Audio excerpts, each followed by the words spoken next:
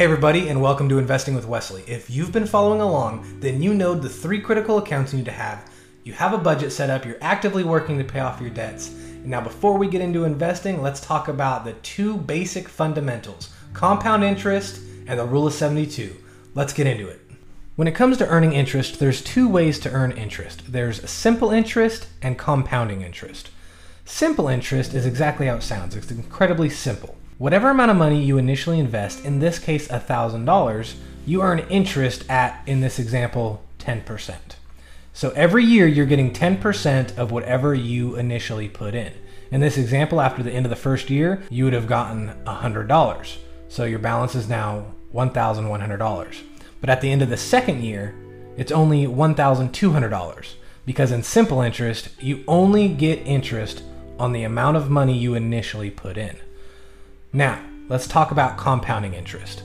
Albert Einstein said that compounding interest is the 8th wonder of the world. And the reason he said that is because with a long enough time scale and a great enough interest rate, you can experience some exponential growth in your investments.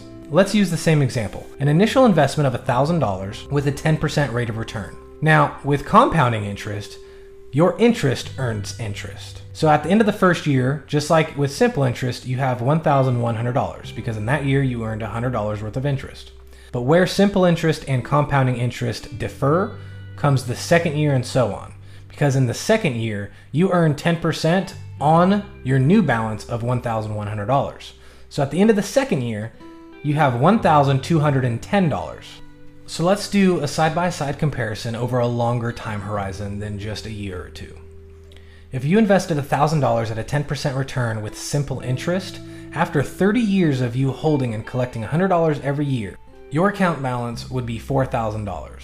But as a comparison, if you were compounding your interest over time, and you started with the same $1,000 getting the same 10% return, but the only difference was your interest was earning interest, at the end of 30 years, you would have just shy of $20,000 when all you did was put up an initial $1,000. So you could see with a long enough time horizon with a good enough rate of return, compounding interest can give you some exponential growth in your investments. Now, how much interest do you want to earn? That's where the rule of 72 comes in. The rule of 72 states that if you divide the interest rate you're getting on an investment by 72, that'll give you the approximate number of years it's going to take for your money to double. In this example, we've been using a 10% rate of return. So that means every 7.2 years our money is going to double. So how many doubling periods do you have in your life, and how quickly do you want to double your money? All those need to be taken into account when deciding what kind of interest rates you're going to be trying to get. Now remember the video I talked to you about on the 3 critical accounts. You don't want to have as much interest as possible every time. There are certain accounts like your short-term savings accounts where you want to sacrifice interest earned for downside protection. But in a rule of thumb, if you want to maximize your doubling period, then you use compounding interest combined with the rule of 72 to figure out what kind of interest you want to earn and how quickly you want to grow your money. As an example, getting 10% returns, you're going to double your money every 7.2 years. But if you can get a 12% rate of return, that cuts down your doubling period down to 6 years. If you wanted to double your money every 5 years, you'd have to get a 14% interest or better to hit that 5-year mark. Now, it's because of compounding interest and the rule of 72, we also don't put a lot of money in savings accounts or money market accounts. And those are strictly for emergency funds.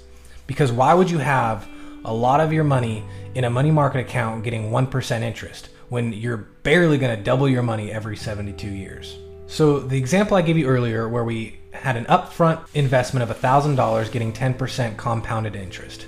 At the end of a 30-year period, you'd be just shy of a $20,000 balance, which is great interest earned. Now, if you wanted to double your money even quicker, all that means is you have to add more money to your investment. So in this example, we start with $1,000 and add an additional $1,000 every month for 30 years. Now, just the amount of money you put in over those 30 years adds up to $360,000. But because of compounding interest and all the money you've put in to shorten those doubling cycles, your balance after the end of 30 years, investing $1,000 a month at a 10% rate of return, is just over $2.2 million. So you could see the exponential growth that's possible with compounding interest over long periods of time and with a decent interest rate. But I also want to talk to you about the third fundamental principle, and that's paying yourself first.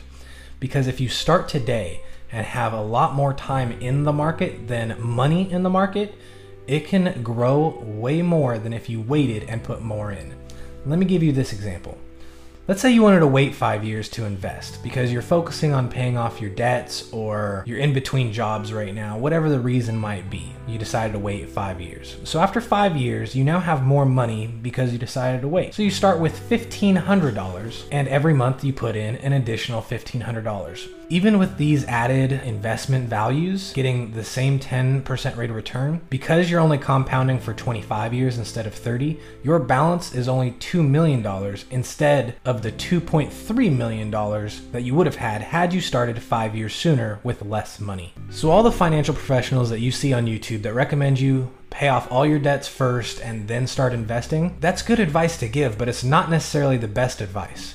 For you, when you create an investment or financial plan, you want something custom tailored to you and to reach your goals. Getting out of debt is a great goal, but if you want to be a millionaire, you might have to not focus on getting out of debt. You might have to focus on investing. So if you don't want to do it yourself and you'd rather leave everything to a professional, feel free to reach out. I'd gladly make you a completely customized and complimentary plan that helps you reach your investment goals in the amount of time needed to reach them.